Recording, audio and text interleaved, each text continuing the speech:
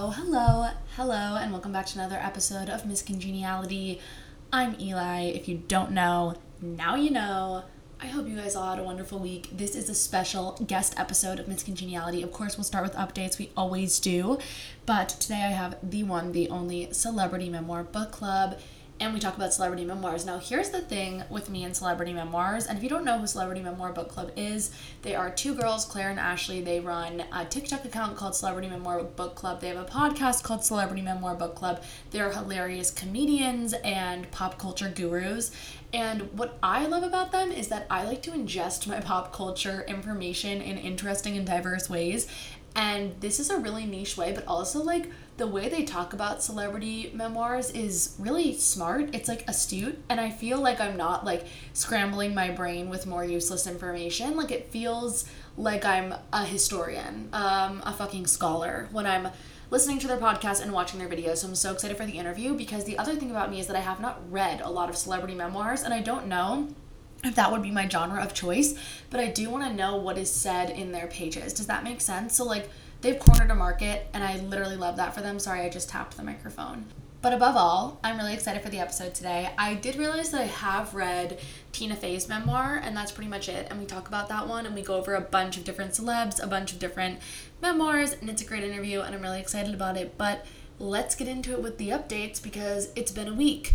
It actually hasn't been a week. I'm recording this on Tuesday. It's only been a few days since I last spoke to you guys, but I had a really great weekend. I don't remember exactly what I did ever, but let me think about this. So on Friday, I went out with my friend Macy, and we went to Lebain, and I hadn't been to Lebain in a while.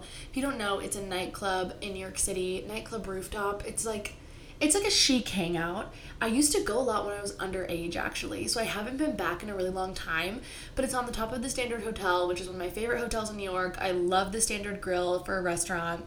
So we stumbled into a drag show. It was immaculate, no complaints. And then on Saturday, I got to go see Kinky Boots off Broadway, and I got to hang out with Kara, who's just wonderful, beautiful, stunning, never before seen, amazing. And the show was so fucking good. Now, I don't know why they chose to put it off Broadway when it was just on Broadway, and I think it's probably because they wanted to revive it, but it was too soon for a Broadway revival, / they wanted to see, like, how ticket sales went, and et cetera, and et cetera. But I was the hugest fan. I had actually never seen Kinky Boots, and the thing that I find most ironic and hilarious about Kinky Boots is that my ex-boyfriend, he was a big fan. He would always say it was his favorite musical. But these days, he's like pro-life and tweeting, retweeting, liking homophobic and transphobic things. I don't know who that person is, because that's not the person that I dated, but I'm like, how is your favorite musical? Do you know what Kinky Boots is about?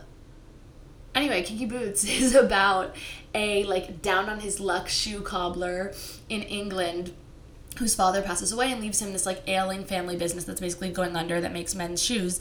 And the shoe cobbler is going to sell the business, and he decides, like, you know what, I can't lay off all these people. They're my family. I've known them my whole life. This is my family business. I need to just like take the company in a new direction. And then he like has a run-in with a drag queen and blah, blah, blah, blah, blah, goes to a drag show and realizes his market is making heeled boots for drag queens. And he enlists the help of this drag queen named Lola to be the designer, and it's this whole wonderful like story of love and acceptance and beautiful, stunning, wonderful costumes and everything else. It's so good. I highly recommend it. If you don't already know all the music, download it on your phone. If you don't like theater, what are you doing? You know, it's kind of like, are you confused? That's high art. Anyways, it was really, really good. Like, I'm going back. I bought tickets for my brother and mom because I want them to see it. So I saw that, and then I went to Dumbo House for the first time. I don't know if I told you guys, I like got a Soho House membership because I was like, this is a really cool work from home space, but also really good for like taking meetings, but also it's like very chic and fun, and the food's really good. My agents had brought me there to celebrate the book deal, so I was like, oh, I definitely want to be a member. And then I sat in the membership like queue waiting to get accepted for like 5 months, and I finally got accepted. So we went to a date night there, and we had food and drinks, and we like sat on the roof, and it was like really beautiful and amazing. And then on Sunday I just really worked. Everybody sort of parted ways from me. My roommates are out of town, and my boyfriend's on a work trip, and my other best friend is in Brazil. So like everybody just like went away. So I actually had a really nice week weekend and last like few days of just like working, and actually yesterday I went to the Dumbo house and worked by myself there and wrote for a while, and everybody there was like working. It was actually like a good productive environment for me, and I had dinner there, and I've been getting ready because I am going on a brand trip tomorrow. So exciting news, Free People and Interview Magazine asked me to come cover this event that they're having in Philly. It's a conversation between Cola Scola and Amy Sedaris to benefit an LGBTQ organization. I'm so honored and excited. They sent me so much clothes. So I'm trying to pack, but the problem is I have to be in Boston on Thursday for the Lady Gaga concert and to like help Jake kind of see Boston because he's like never been there and he's moving there. And so I'm literally going New York, Philly to Boston. So I get to see Brand though, and I'm like really excited to go to Boston, and it's going to be, and Philly, and both are going to be amazing, but I'm currently in like the final moments of panic where I'm like, oh, I have to self-tan, oh, I have to do this, oh, I have to pack, oh, I have to do this. And I've been alone for the last few days, so I feel like I'm like totally in a spiral of just like what's going on with my life. But overall, I'm feeling good. Overall, life's so fun. My book is due 2 months from right now, and so for that I'm just trying to keep my head above water, and you know what, I'm doing the best job I can. And when I come back over this next weekend, I have to prepare to go to East Hampton on a brand trip with Fashion Pass and Gals on the Go, and I'm really excited for that as well. So I'm going to hang out with my friends, and I'm going to live my truth, and it's going to be wonderful. I'm still rewatching New Girl. I had a viral tweet about New Girl, and I'm feeling really fucking good about it. Now, everyone's like, there's no money in Twitter. Like, why would you want to be a Twitter influencer? I'm like, because it's fun. Because it's creative expression.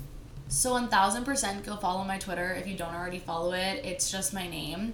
Also, this is a gentle call out to my listeners to go follow Miss Congeniality's Instagram because I want to have more fun on there, but I need more of my listeners to follow it because there are way more of you guys than there are Insta followers. And if you are a Miss Congeniality Instagram follower, you're precious. I will take you to my grave, and I love you. I really think that's all from me in terms of updates. I wish I had more. I'm reading Ghosts by Dolly. I don't know how to pronounce her last name, but you guys all know it because we talk about it. It's a little slow to start for me. Like, I'm on page 90, and I'm not really sure what the plot is, but like, I'm not typically like a plot-driven book person, but lately I've needed plots to like help me get into books. And like, so far it's just like a single woman in her 30s, and she's on a dating app. And I'm like, okay.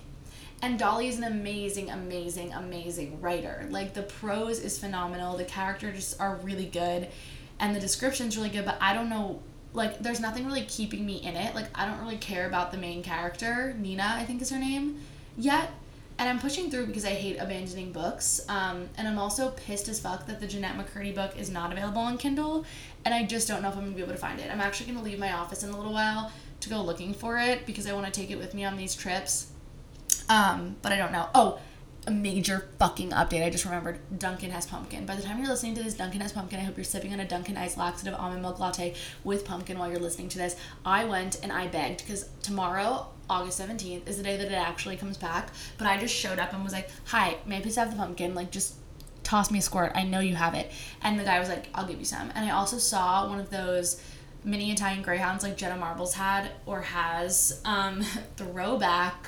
Wait, sorry, now my mind is running. Did you guys know Lohanthony from Vine and like YouTube? Did you guys know that so I saw this on TikTok, but effectively, like, this is pretty sad. A lot of people think he underwent like conversion therapy essentially, and it was known that he was from like a pretty Catholic family from what I understand. But basically he like went dark on the internet and then came back like 5 years after he like went dark and was like a devout Catholic trying to like spread and preach the word of God.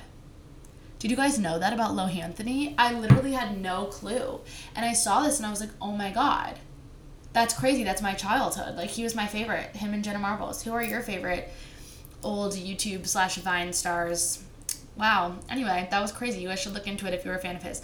But without further ado, we have a really packed episode today, talking all about celebrity memoirs. I'm so honored and excited that these two lovely ladies were willing to come on my podcast and chat with me. So please help me welcome Claire and Ashley of Celebrity Memoir Book Club, and I will see you guys next week. Mwah. All right, guys, I have wonderful guests here today that I've been so excited to chat with, mostly because I'm a fan of their TikTok, and I don't know if I've ever had a guest on the show who I'm like a deep-seated fangirl of, and I don't even know if they know this, but I watch all their videos. Welcome Claire and Ashley of Celebrity Memoir Book Club. Hi, guys. Hi. Thank you. Yeah, I didn't know. I had no idea. Oh my gosh, I'm like, okay, so I'm a big reader, but I think like, and I have so many questions about how you guys got started and everything, but I feel like your TikTok presence is so niche and so fun because I learn about things that I've like never known about or even thought to look into. Do you know what I mean? Yeah. It's amazing. Yeah, I feel like those are our favorite topics to cover, is the ones that like you're not really ever thinking about, but as soon as you hear it, you're like, I did want to know. Yeah, no, it's the kind of thing where it's like, I didn't know I needed to hear about that. Like, I'm now obsessed. But to get us started, before we get into like celebrity memoirs and your social presence, can you guys just tell me like, who are you outside of TikTok? Both like, where are you from? What do you do? How did you meet? All of that good stuff. So we're both stand-ups. Our background is in stand-up comedy. We've both been doing stand-up for like 8 years now. And so we met doing stand-up. If you've never done it, it's very much like high school in that because you're running around town all the time, going to all these open mics and shows. It's a pretty small community and we all know each other. So we met like, I guess 5 years ago at this point and hit it off right away. I think we bonded over Taylor Swift. I love it. And we realized there's no Britney Spears podcast, and every comedian has to have a podcast. So we were like, okay, there's a hole in the market. We'll do a Britney Spears podcast. And we started with that. It was called Hold On 1 Second. We're talking about Britney Spears, who's the tabs for short. You probably have never heard of it. Nobody listened to it. But we did that for about 1.5 years until the conservatorship started kind of bubbling up. When we got wind of the Free Britney movement, we actually thought it was inappropriate to just be speculating about something that serious. Yeah. The podcast that actually broke it was also 2 comedians. And even though it turned out they were right, we both kind of felt like it wasn't their place to be acting as detectives in something that was so complicated. So we bowed out because we didn't want to talk. We didn't want to laugh and joke about Britney Spears anymore if it turned out she was in peril. Yeah. Like a lot of our podcast was us like kind of making fun of the fact that she was always wearing cargo shorts, and then like when all of this information came to light, we were like, well, that's not funny. Yeah. I want this information to become public, but like comedy podcasts are not where that's like not the speculation should be happening. Yeah, absolutely. That totally makes sense. So then we started a second podcast called We're in a Fight with Claire and Ashley because we felt that people don't really, we feel like, talk about female friendship in the same way that they talk about relationships. There's so much information out there about like what to do with boyfriends and this and that. Like if he's not texting you back, like should you be upset? There's like not really a lot of conversations about like what female friendship is like. I feel like when people, like there's not a lot of conversation about fighting with your friends, especially like friends argue. It's not about boys, like you just get into arguments with your friends and no one ever talks about it. And so we were like, we'll do a podcast about it. We were not equipped to talk about it. It should have been like a licensed therapist. It like really put a strain on our friendship.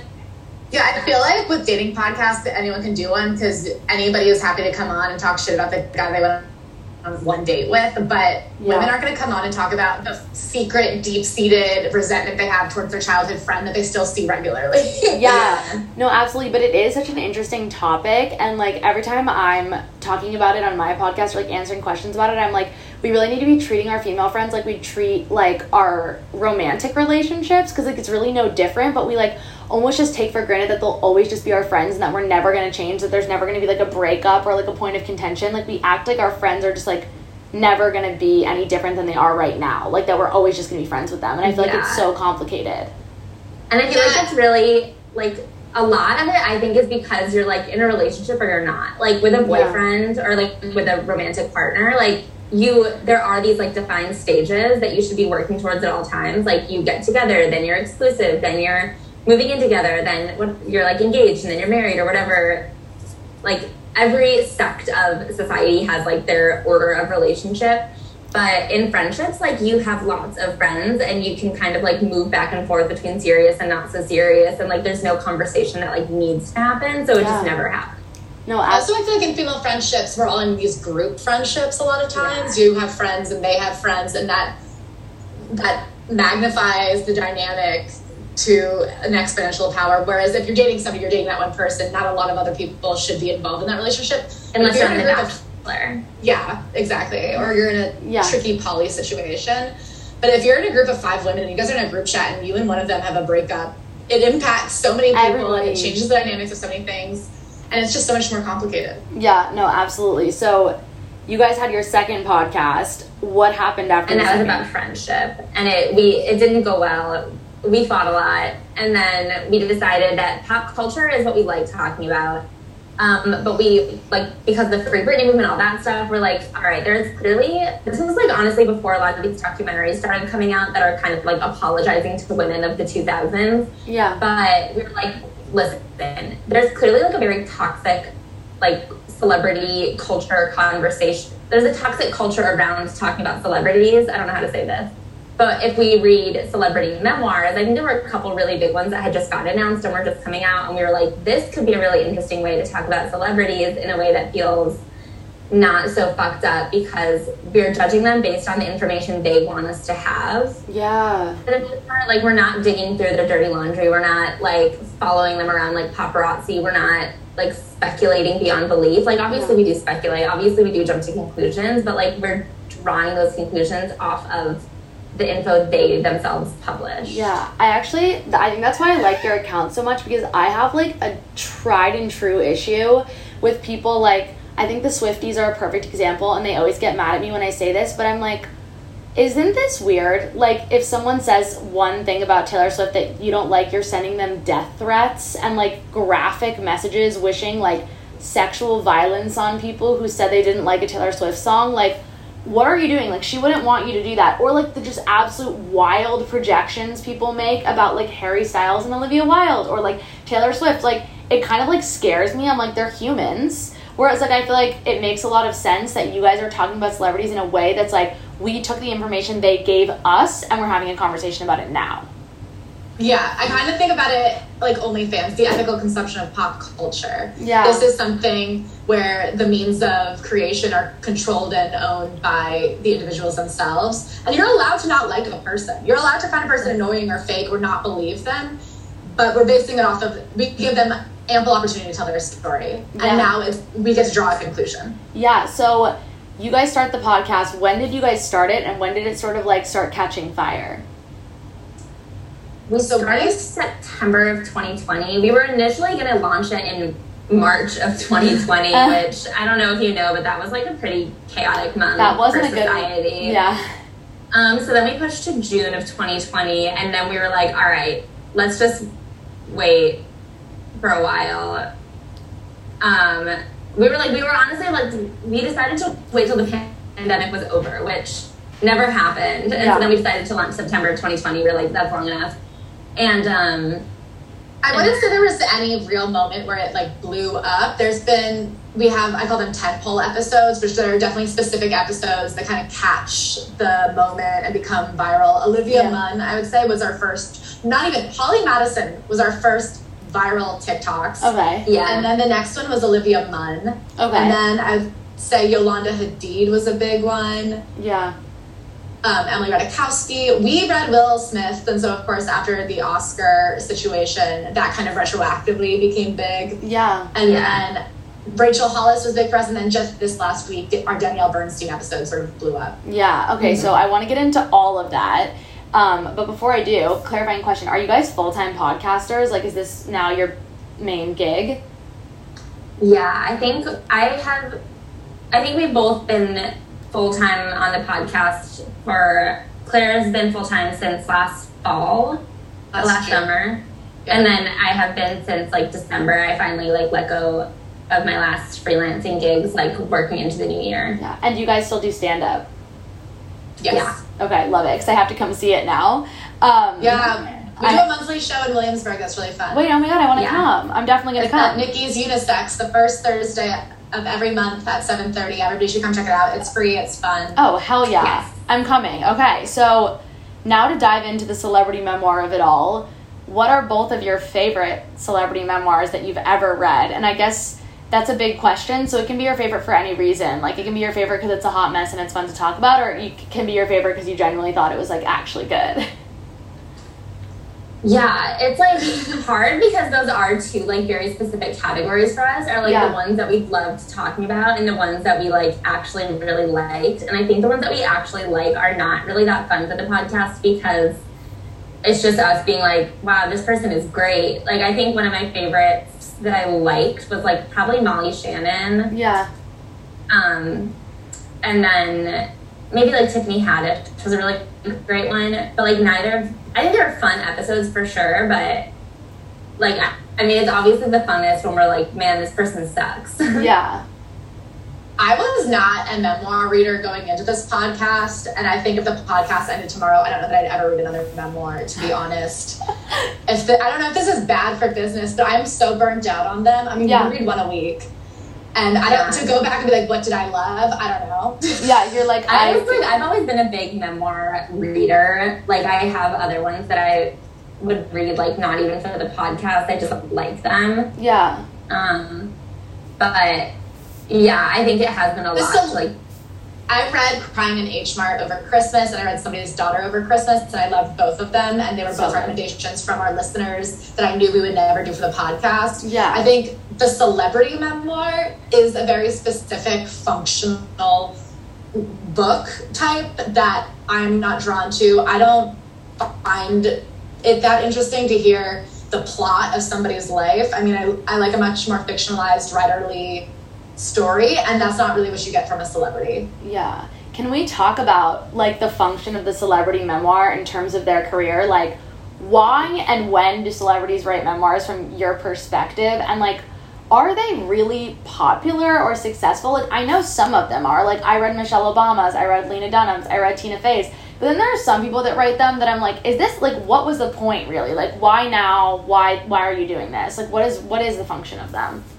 First of all, I think in the grand scheme of the publishing industry, they are all quite popular. Okay. Like, I think that to be written by someone who has, like, millions of followers on Instagram or something like that, like, even though we're like, who the fuck would read Tyler Cameron's book?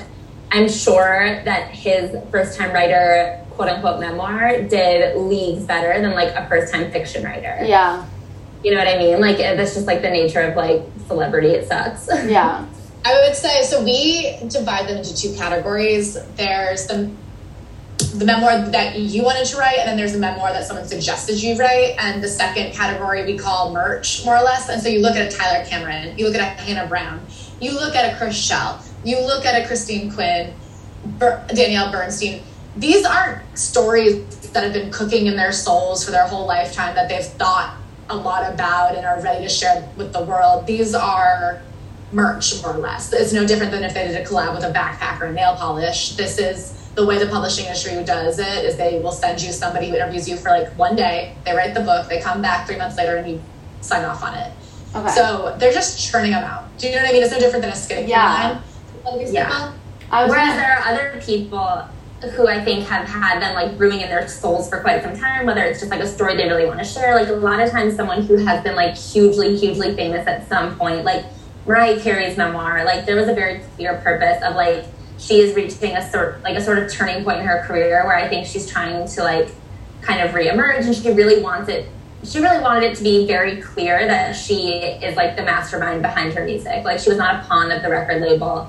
It was a book about like her musical abilities, and like that's what she was trying to get across. Like that was the story she needed us to know, and like that's a lot of the stories that we get from like sort of like people who were the biggest celebrity in the world that are now like 52. Yeah, it's the second coming type of book, the reimagining of the brand, the Jessica Simpsons, her. And then I think there is a third type, which is somebody who is an artist who's looking back at their life and genuinely wants to write one. I think there's the writerly memoir of somebody who's like the multi-hyphenate. I would say like a Gabrielle Union, obviously Lena Dunham. This might surprise you, but a Tina Fey, I would consider merch. Really? Yeah. So why is that? Would bet my life that she did not write that book. She wrote that book at the height of her popularity because there was money to be made. If you look at what she had going on at that point, she was writing movies, she was writing and starring in a TV show, she was giving every speech, she was hosting the Oscars. When you look at a schedule like that, nobody goes, oh, I'm working 100 hours a week, now's a good time to write a book. Yeah. Your team is saying, strike while the iron's hot, people want a book from you, someone else wrote that book. She has a very easy voice to copy because her TV shows are in her voice. So from a writer's perspective, she had an entire writer's room of people who knew how to write as Tina Fey. That's... I think it was someone like Tracy. Whoever wrote it is somebody that's gone on to do their own show and was sort of a Tina Fey prodigy. And I'm sure that was her. That's what I said. I think it might be her, but I'm not 100% sure, but it's somebody in that category. That book, if you went back and read it now, I think you'd be quite disappointed by it. It lacks any vulnerability. There's no openness to it. It is just a collection of, it's merch. If you like Tina Fey, you're going to love Tina Fey Extra. Yeah. Yeah. That makes sense. I'm curious what % of celebrities actually write their own memoirs, and then, like, how do they find these ghostwriter people, and does it ever come out who they are? I mean, there are some who do, like, co-writers. Some of them are, like, very clearly built. Like, some of them are on the, like, book jacket, so or on the cover. But I think there's, like, a couple different ways. I mean, we've talked to a couple of ghostwriters. There's, like, a whole ghostwriter industry. I think some of them are connected with publishers, and the publisher will be like, hey, here are some ghostwriters that we think that you would be a fit with, and you kind of, like, speed date with them. I think if you're a comedian, if you're somebody who's already on the writing side of things, you probably know somebody who's a writer who would use the money. Yeah. And then there are journalists who will do it. So, like, I think you'll see this on a lot of the music memoirs. A lot of them will do it, like, with someone, and you'll look up who that person is, and they're a writer for, like, Rolling Stone who's done, you know, who's interviewed that band a few times, and then, like, maybe the musician, like, really connected with that writer and was like, oh, this person could probably write my story long form as well. So, like, I think... Another example would be Brian Boylan wrote Erica Jane's book, and he had been writing the Vulture recaps for Real Housewives. She found him through that, loved his recaps, and was like, I bet you could write my story.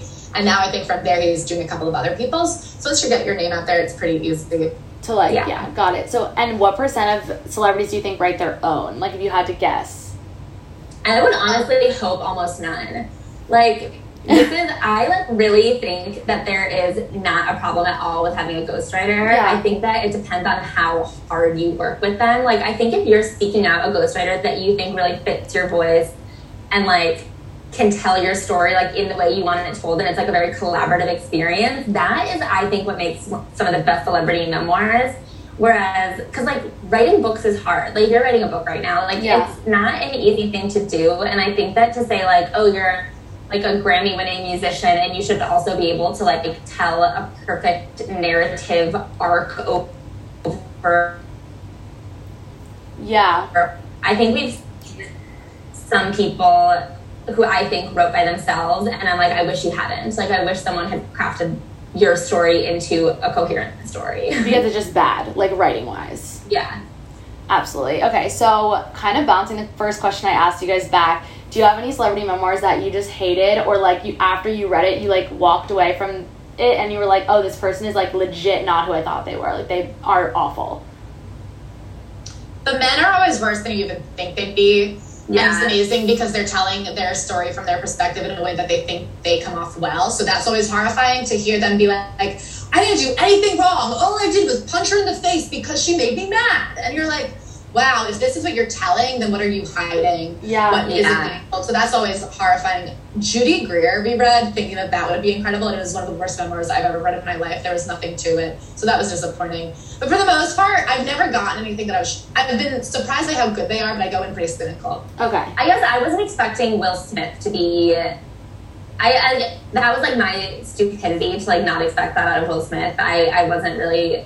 I don't know. I was, like, bought into the hype of Will Smith a little bit, I think.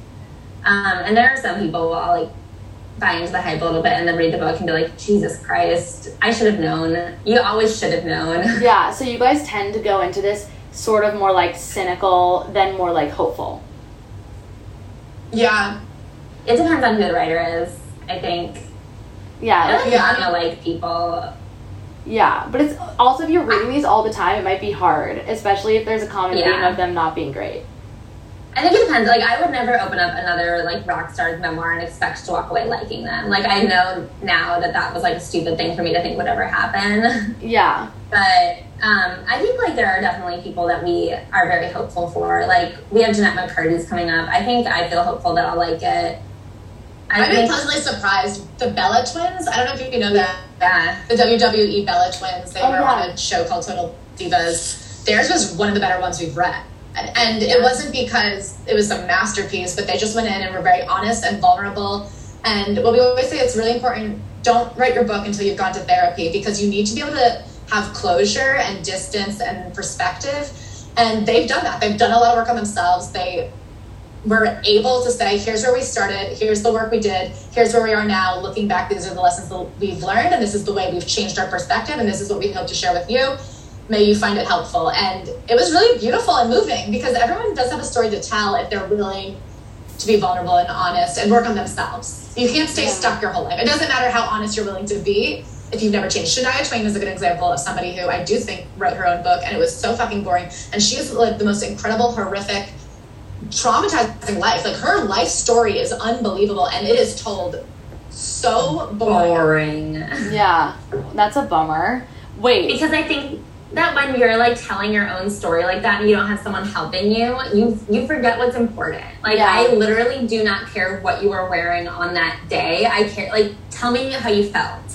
Yeah, that's so true. And if they're not writers and they don't understand that narrative arc, like you were saying, it could be really hard for them to like recognize that those are the details that are important. Mm-hmm. Also, even it can't just be a series of events. You have to go back and shape it. And you have to take a little bit of creative liberties, I think, to give your story to a 3-act cycle. Yeah. So you guys mentioned Jeanette McCurdy, and I'm super interested in this one because I feel like when it came out, the title was a shocker. Can you guys explain like what we know about it so far and kind of what your thoughts are on it are before you've even read it? So it's actually not out yet. So it got announced and the title like really surprised people, but the book itself doesn't come out for like another 8 days. Okay, remind me what it's called. So it's called I'm Glad My Mom Is Dead. So basically when it came out, I'm glad my mom died. Sorry, I think the gist is there. Basically, obviously, people were shocked by that title. She workshopped it for 1 full year as a solo project. She did it as a one-woman show. We're expecting a lot of great things from her, because if you're doing a one-person performance every night, it's gonna be good. That's a lot of time and care and consideration that's being put into it. The story is that she had a horrifically abusive stage mom that gave her eating disorders, stole all her money, pushed her beyond what she really could handle, and expected her to support her mother. And plus, she was a part of the Nickelodeon machine, which, like, she was, on a Dan Snyder show, who is, like, very famously one of the people that is a part of the Whisper Network. Like, he's never been formally accused of anything, but, like, I mean, the things that I don't know if she'll talk about him, but I have, like, really been waiting for someone to, like, finally blow the lid off of that situation, and I feel, like, kind of hopeful that she's the only one who will. Yeah, also because she's not in the iCarly reboot, right? No. So, honestly, maybe she will, because maybe she doesn't have anything to hold back from. Oh my god, so that comes out, so we'll be talking about that next week. Yeah, we have an advanced copy, so we will be dropping our episode when the book goes live. Oh my god, that's so exciting. Okay, so I'm definitely going to be tuning into that. But I'm curious, like, you guys, when you started this podcast, you wanted to talk about celebrities in an ethical way because you were interested in talking about pop culture and celebrities. Pulling back from, like, your work, talking about their memoirs, do you guys have, like, favorite celebrities, or, like, do you guys like certain musicians, like certain actors, like certain reality television stars? And I guess going off of that, like, have you ever been surprised by something that was said in one of their pieces, or disappointed and like changed your whole opinion, being someone that like was a fan before? I kind of hold the idea that nobody becomes successful and is a good person. Like, no good people really become successful, especially not young. Yeah. So I don't have a lot of hope for people. I mean, I like Keke Palmer and Nicole Richie for the most part. I don't really stand celebrities. I mean, we love Taylor Swift. I will not defend her to the end of the earth. I think I'm very disappointed in what she's done post coming out as a Democrat for people's rights. I wouldn't say I hold celebrities up. I like what they do, but I don't really... I guess it's like we like pop culture, we like entertainment. There are a couple people where I think because I like have, it like definitely is like a fight within me where I'm like, there are definitely people that I like low-key stan, but I'm like, no one is good though. And I do think that there is information about people where I'm like, listen, I still love the work. Like, I still, like, we were talking about Taylor Swift. Like, I still would pay, like, a stupid amount of money to see Taylor Swift live, but, like, I also am disappointed in her and a lot of the things she does and says. I don't know, like one of my toxic traits is that my favorite band in the world is U2, and I was like, Bono has a book coming out, and I've literally been like mentally preparing myself for it, because I'm just like, if I don't like what he has to say, like how will I feel about the music? But like I was listening to U2 and like crying on my run today, and I'm just like, no, I think that this music is still like an important part of like 2.5 decades of my life, but like also, if the book sucks, I think I just need to forget that it exists and move on. Yeah. So do you guys abide by the separate art from the artist concept, or like how do you take that? No. I mean, where actual illegal things have transpired, I'm like, Chris Brown, fuck Woody Allen, fuck all those people. But in terms of Taylor Swift has a large carbon footprint, I'm like, that's bad. Right. I definitely don't feel like I think it's just too hard to separate the art from the artist. Like, I'm sorry, but if you can like watch a Woody Allen movie still and like not think about the amount of like people that were conspiring to keep his like bullshit, you know what I mean? Like when you can watch certain things and be like, wow, I'm not even thinking about the networks of people that like silenced women and like watched him do whatever, then like good for you, I suppose. Congratulations on being able to fully separate the art from the artist. I'm talking about like finding people annoying. I feel like we're talking about just having a nuanced take on people. Like Britney Spears, we had a Britney Spears podcast. We did not want her in a conservatorship. That being said, the way that people are acting like she is a perfectly well person who is behaving completely normally and we should support her no matter what, I don't believe in that.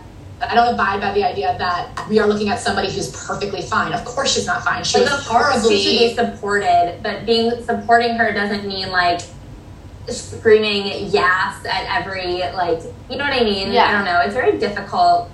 There's like a lot. I really like having these conversations about pop culture, but like sometimes it can be really hard on the internet because people are fucking insane. Yeah, the fan culture kind of stresses me out also. Like, I always say, like, I'm not really, like, I love Taylor Swift's music. If you asked me the last name of her boyfriend or to pick him out of a crowd, I literally couldn't. Like, I just don't care. Like, I hope she's well in her life, but, like, I like her music. You don't know who she's dated? I know who she's dated, but, like, the current guy, Joe, like, I don't know his last name. Okay, we used to do a bit on the subway where, because when they first came out as a couple, we were like, that is the most forgettable man I've ever seen in my life. And we used to joke that he was, like, in whatever room we were in at that time. He would get on the subway and be like, Joe? And Joe always on this train. That's actually a good bit. See, like, I guess what I'm trying to say is, like, I'm not super big on, like, is Taylor Swift engaged? Like, what is she doing? Where is she? Like, where is her house? Like, I don't really care about all of that those details. I'm just, like, I love her music. And, like, I hope she's doing well as a person. So, the fan culture of people being, like, I pissed my pants to see Beyonce live and, like, I got ran over by a car. Like, I'm like, this is a lot for me. Yeah. I think that... Yeah, I think more than talking about specific celebrities, I mean, actually, like, discussing celebrity culture and the larger implications for all of us. I mean, right now, we're talking about the renaissance of apologizing to women be wronged in the Y2K paparazzi era. Meanwhile, people are trying to murder Amber Heard. Yeah. And so I think looking at these books, seeing what it was like to be in the middle of them, looking at how people talk about celebrities and why. Because the other thing is, I don't know that every female celebrity is a good person, and nobody's willing to say that. You know what I mean? There is the other side of, I don't know. It is bad that Taylor Swift did this whole documentary where she came out supporting rights for everyone and has been very quiet on abortion, has not been that present, that she is using all these... Like, I mean, it is a valid conversation to have, and I do think to not acknowledge the importance of celebrity culture in society is missing a huge chunk of what's going on in the world today. Like, you have to acknowledge it and analyze it and think about the way people talk about celebrities to understand how people feel about women and rights and the economy and everything. I feel it's very important. I mean, that's, like, been a huge thing for us. Like, the way people think that it doesn't apply to, like, everyone's life and every day. Like, the comments that we get on videos that we make about men after reading a man's memoir versus the comments we get on a video after reading a female memoir, it's so stark, it's so shocking, like, it can be really upsetting. I don't know, the fact that people, like, think it's like, oh, it's celebrity gossip, so frivolous, so stupid. It's like, there's a lot there. I wanted to, like, move into asking you guys about specific celeb memoirs that I think my audience would, like, particularly like to hear your thoughts on, with the first one being Danielle Bernstein, because that's kind of a hot, fresh topic, and I saw a lot of commentary that you guys were making on TikTok. Do you want to just give me, like, I guess your quick and dirty, your thoughts on it, the shocking parts, your takeaways, for someone who maybe didn't listen to the whole episode, won't read the memoir, and maybe hasn't seen all of the commentary? Well, I would say first and foremost, they should definitely listen to the episode. Hell yeah. But basically, our overall takeaway is she's exactly kind of who you thought she was. She is definitely a fraud. We've had so many people write in to say, oh, that job she claimed she had that she supported herself with an entire semester, she showed up to one day and then quit. We had that exact story about a couple jobs she claims. We have reason to question almost everything she wrote. It is a completely made-up, fantasized version of a Sex and the City lifestyle. It's very much a vlog. The way that people accuse TikTok vloggers of romanticizing everything in New York City and only showing the glamour highlights, and that's what it is. It's the least authentic, least vulnerable thing in the world. I don't know that it's evil, but it's written like a Gossip Girl. Everything has a name drop. Everything has a, this place is cool, but this place sucks. Or this used to be good, but now it sucks. I was wearing this. That's all it is. It's just... Yeah, it's very, I mean, my overall takeaway on it is, like, I think it's a really interesting look at influencer culture and, like, how you can really, like, purchase your way into certain levels of influencing, and then certain, like, I don't know, it really, the way, what you were saying before, like, the way, like, the toxic support of, like, everyone, like, we don't need to support everyone. Like, we can look at people case by case and say, like, is there a reason? Like, no one gets to be an influencer just because they, like, showed up there and said they were. Like, you can say, like, I don't think this person should have influence. I think that most of their influence is, like, overall, like, spans from, like, worthless to dangerous. You know what I mean? Yeah, totally. I'm probably not going to read it, but I felt like I assumed that it was going to be written in that kind of style. Do you know what I mean? You don't have to read it. We read the book, so you don't have to. Yeah, no, I have to listen to the episode, because I feel like it would be shocking if she came out with, like, a book that had any sort of addressing of, like, the things that she's been accused of, or, like, any of that drama. Yeah, the only thing that she mentioned is that she mentions getting caught up in sort of, like, you know, the way that in the fashion industry, when they send samples for fashion shows, like, it gets really hard when you're, like, outside of the body norm and you can't fit into samples. And, like, she said she got caught up in, like, sort of photoshopping herself to look a little smaller, and it's like, a little smaller. Okay. Yeah. Didn't do that. And I guess one of my biggest problems with the book is, I think, when someone gains a position of influence and something has been hard for them, when they just, like, keep perpetuating it for generations to come. Do you know what I mean? Yeah. It's like, if she felt that, like, being a size, like, 6 was really hard, then, like, why does she continue to perpetuate, like, these body standards by photoshopping herself into oblivion? Yeah. So. Gotcha. Okay. So that was my first one. The second one that I'm really curious to hear about is Leandra. And the reason I'm so curious is, like, I think my audience is a lot of people that, like, were disappointed but not surprised when all of that went down with her. Like, I know so many people that were, like, huge fans. Like, I loved her Instagram account. I've also read the book. And I was like, that whole thing, and I paid for, like, the Patreon to get the full podcast episode that came out about her. So I feel like I know a good deal about everything that went down, but I'm curious to hear your takes on Leandra and the memoir. Did you know I worked there? No. I worked for her for, like, a little over a year. Oh my God. Wait, that changes everything. So that one, we definitely were not, that was not necessarily the ethical consumption of pop culture. We were working strictly from the text. Like, I do have experience with her, and so it was influenced. Yeah. But yeah, that was another similar one where it is, I mean, I think that, like, honestly, like you said, that other podcast, The Cutting Room Floor by Rachel Omondi, I think is, like, honestly the place to go for a Leandra breakdown, and then you can come to our episode for, like, sauce on top. But it is just, like, that exact thing that you learned from that episode, where she is just, like, a extremely privileged person who, like, has no understanding of it. I think she, like, really lucked into being on, like, the ground floor of blogging, and, like, I don't know, it's kind of similar, honestly, to We Were What, where it's like what she did with her position was like boring and bad. Yeah.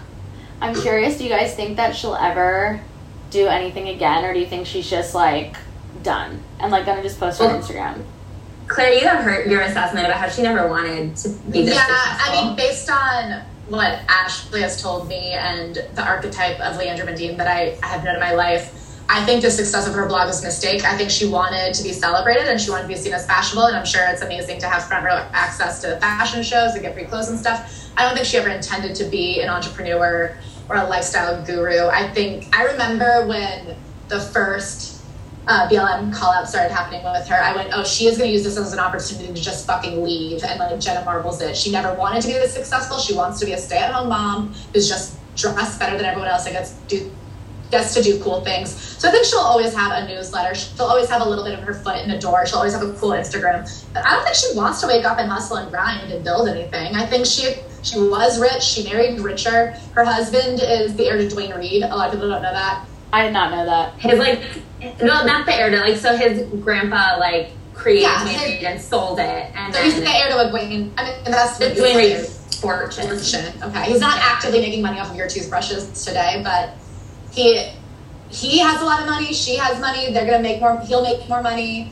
That's what she wanted. She didn't want to actually have to be anywhere at some time and be. She didn't want to be held responsible for thinking about diversity. She wanted to be like, if you think I dress cool, I'll tell you how I dress, but I'm not actually interested in dressing other body types. I'm not actually interested in hearing other voices. She just wanted a place where she could revel in her. I think one thing that I learned from working there was like how shockingly uninterested she was in hearing anyone else's voice besides her own. Like she really, really had no interest in it. Yeah. And so I think that, like Claire said, I think that like, you know the whole story of like she dated her husband in high school and college, and then he broke up with her, and then she like decided to like ignore him to get him back. And I think that she just like needed a project. She needed to be like, look, I'm doing something really cool on my own. I don't need a husband. I'm not trying to get married. I'm just doing my own cool thing. And then as soon as she had like a cool thing going on, he was like, oh, I love you now. And then they got married. Yeah. And she was like, okay, got him back, the end. But then it got too big. Like she accidentally did something. She accidentally stumbled into being the CEO of a company. I feel like what you just said, that she isn't interested in hearing anybody's voice, and she also like didn't want to do it at all, really, is evidenced by her exit. Like the way that they talk about the exit on the Cutting Room Floor podcast is like she basically just like woke up one day and was like, we're done, like it's canceled, and like sent them an email and they're all like, what? And like she did say she like deeply regrets how it was handled, but like it was very clear that she just like stayed up one night and was like, this is it, like this is my time to just be like, we're done. Yeah. It's kind of nuts. I had no idea that you worked there. That's crazy. Okay. Well, the next one I wanted to talk about was the Jamie Lynn Spears. I just feel like that one has a lot there. I forgot. I always forget about that one. That was such a moment in time that was so heated and important. And then as soon as it came out, it was done. Yeah. I mean, I feel for Jamie Lynn. I wish she hadn't done the book when she had. It was very damning timeline-wise. Yeah. I think that she does have a story to tell. When you think about what happened to her, that she also was a child star, who was a Dan Schneider girl, who then was publicly slut-shamed by all of America to the point that she had to go into hiding, and she had to be pregnant alone in a cabin because nobody was allowed to see her. I mean, to have a team and your own father there trying to pressure you into an abortion. I mean, we're pro-abortion rights, but if someone doesn't want one, you can't pressure somebody into having one. Like, that's so fucked up. She gets to do what she wants to do with her body. She had a horrific story to tell. Unfortunately, by timing it the way she did, there's nothing to say except for that she capitalized on Britney's situation. Clearly, she did not speak out and help Britney in the way that she needed to. I do think that there was room for her in 15, 30 years to come back and say, I was so brainwashed by my upbringing. I think when you look at what happened to her, she was told, you got pregnant, you're going to stop making money. That means that you have to go be alone in a cabin. Like, that was her punishment, and she took it. Yeah. So I don't think to her a conservatorship is that crazy. She essentially was in a mini one when she deviated from the agenda one time. So I don't know that she knows how fucked up her family is. However, in the book, she does not come to that conclusion. She does not go, looking back at what I went through, I wish I had been more unified with Britney. I wish I had shown more solidarity. I'm sorry for what I let happen. I see now the error of my ways when I write it all down like that. It's very much like, this is what happened to me. And then Britney was crazy, and we did our best, and we don't know. And the way that she was not able to come to Britney's defense be apologetic. And then also kind of, she really supports her dad in the book in a way that's pretty fucked up, because her dad was abusive and an alcoholic, and the idea that you could know that and still think he should be in charge of Brittany, she just shouldn't have done it. There's no forgiving it. And I'm sorry, because I think she had her own story to tell. Yeah, I think she had her own story to tell. I think that she is like really not smart, and I think that she's really both brainwashed by like years and years of being a part of like a really fucked up system and family, and also I think that she's like very easily manipulated by, like, I think you can walk up to her and be like, hi, I'm Ashley and I want the best for you, so here's what you should do next, like go on like public television and stand on your head and say the ABCs. She'd be like, okay, that's what I have to do because this person's looking out for me and wants the best for me. Like, she really does not think for herself in any way, which like unfortunately is extremely like had like devastating consequences for Brittany.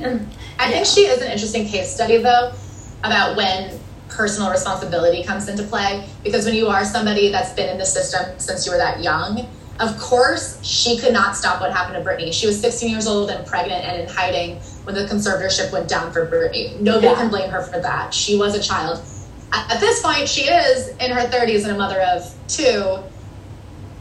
At what age is she responsible? Like, at some point, she was no longer innocent and she couldn't claim ignorance. Yeah. And I think it is interesting to say, when is it somebody's fault for the way they acted? Like, when is their silence a problem? Yeah, I agree with that. And I do think, like, I totally agree with you. When it was announced, I was kind of like, damn, there was really a time for this. It's just, like, not today. Like, you definitely have a story to tell. It's just, like, this is not going to be the one.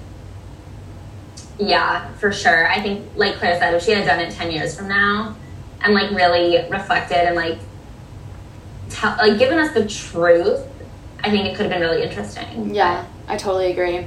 Okay, so topical one, I guess, because of Selling Sunset, is, like, all the rage. Christine Quinn. What are our thoughts? I mean, if she is able to turn her Selling Sunset fame into, like, a long stint in the public eye, I'm fucking proud of her, honestly. Yeah. Like, I didn't like her book. I don't think she's a good person. I have a different take. I don't think she turned her Selling Sunset stint. I think she turned the fact that her husband's, like, worth $500 million. And I'm actually not that impressed by people who are able to take $500 million and become famous. Yeah. I think that that's very easy. I think if you want to be front row of a fashion show when you're spending hundreds of thousands of dollars on fashion, then, like, congrats. Yeah. I find it very unimpressive.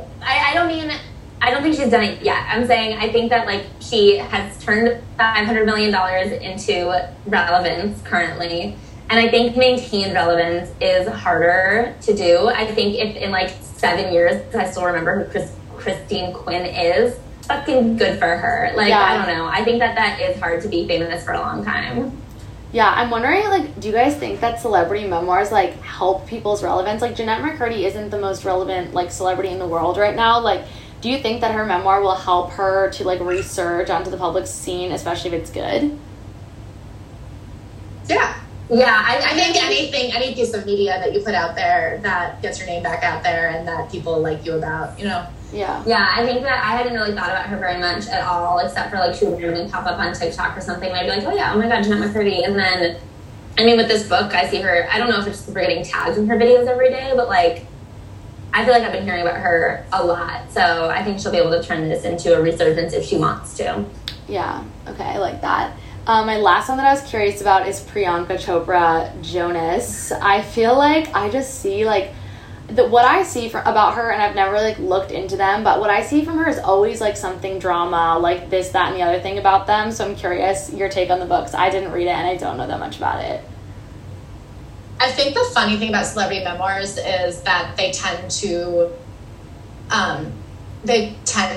verify the weird vibes you get. Okay. Something about Priyanka feels very cold and distant, and I think a lot of people were like, there's something up with her. I don't know what it is. I mean, she's gorgeous. You read her book, and it's written incredibly unemotionally. She's very cold. She comes from a family, I think, that really raised her to be like, never apologize, never say what you did was wrong. It's the best. It worked out just as you wanted. It was all perfect. I mean, she tells the story about being sent to boarding school when she was 7 and being so scared and lonely that she, like, would pee in her bed and just sleep there.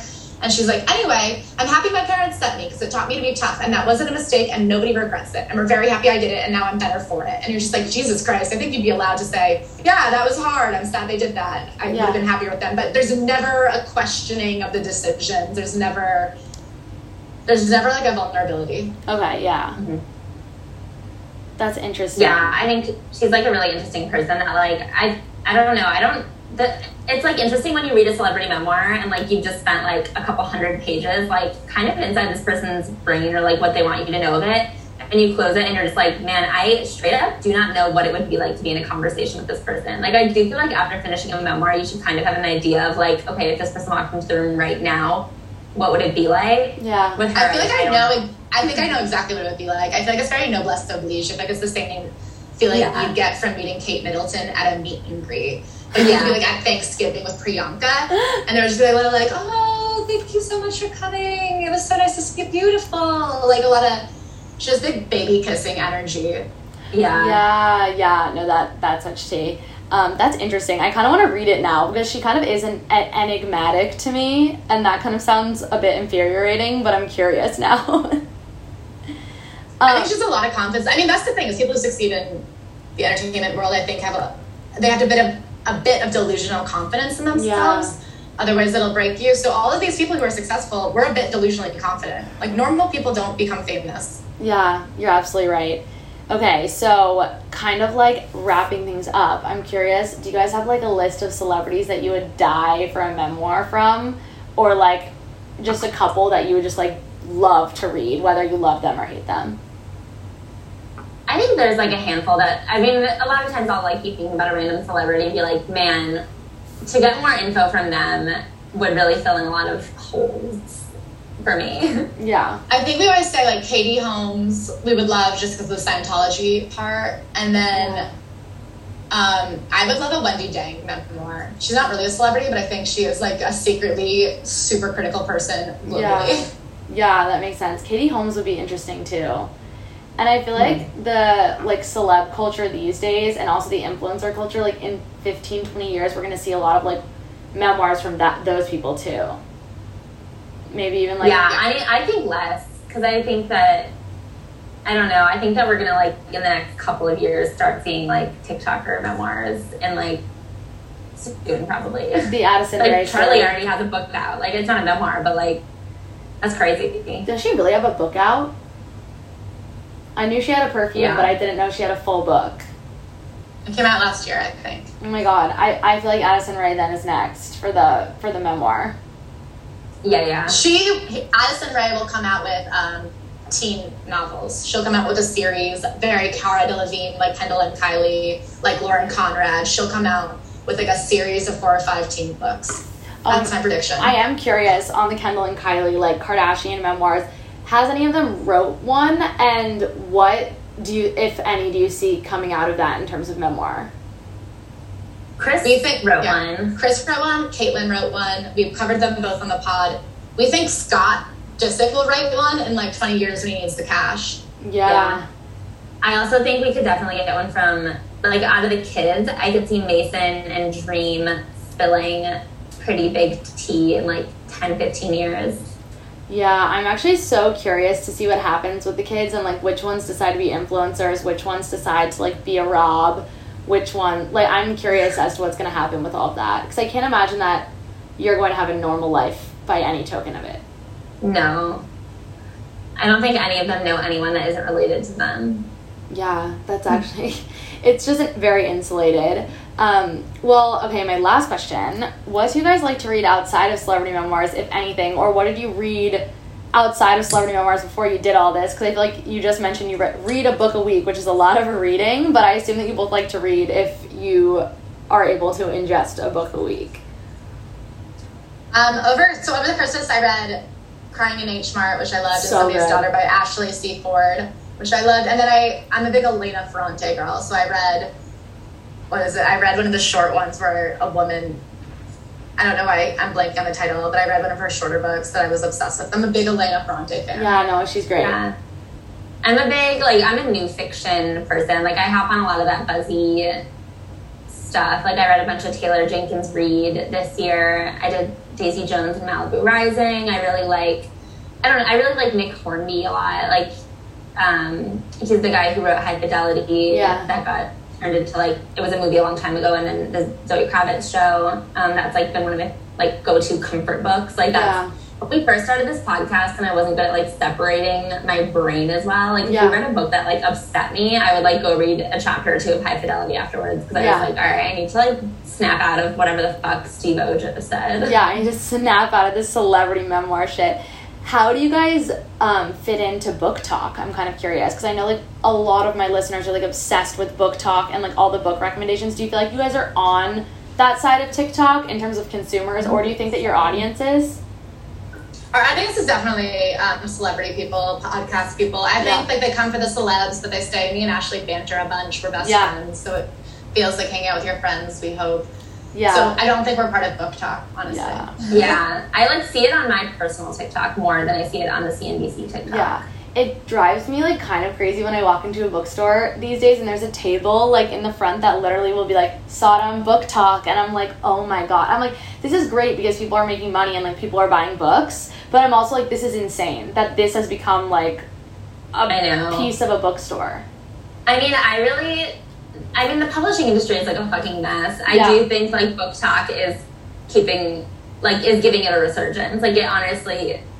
I also think it's easy to be like, oh my god, I can't believe TikTok, because it's kind of a lower form of media. Yeah. But is it that different than a Reese Witherspoon list or an Oprah list? Do you know what I mean? People just need somebody to sort through it and give them recommendations, and in a way it's much more democratic. Yeah. No, you're absolutely right. Well, with that being said, can you plug where we can find you? I know a lot of my listeners are really excited about this and they know already who you guys are, but for those who are listening who are new, where can we find you on all platforms, podcast, all the good stuff? So we're Celebrity Memoir Book Club everywhere. I'm Claire Parker. I'm Claire Descare on TikTok and on Instagram, so you guys can find us there. Yeah, and then I'm Ashley Ham with 3 M's on everything else. Amazing. And how often does the podcast come out? Tuesday morning, 10 a.m., 50 weeks a year. I think we already took our summer break, so... Yeah, we do like a week off in June and a week off in January, but everything else you can catch every Tuesday. Oh my god, okay, I'm gonna have to... I'm a big, like, walk on the treadmill and listen to podcast girl if I'm not taking, like, a workout class, so I'm gonna add it to my list, because now, after hearing you guys talk about some of these, I'm like, damn, I really gotta hear what they have to say, like, in the deep dive about this shit. Also, because I don't read celebrity memoirs, and like you were just saying, TikTok and also podcasts, like, gives you guys the opportunity to, like, sift through the things that people don't want to read, but they still are interested in hearing about, so it's genius. I love it. Thank you. Thank you. Yeah, well, thank you guys so much for coming on. I hope everybody goes and listens. And I really look forward to this Jeanette McCurdy tea that's hopefully going to be within those pages next week. Yes. Me too. All right. Thanks guys so much.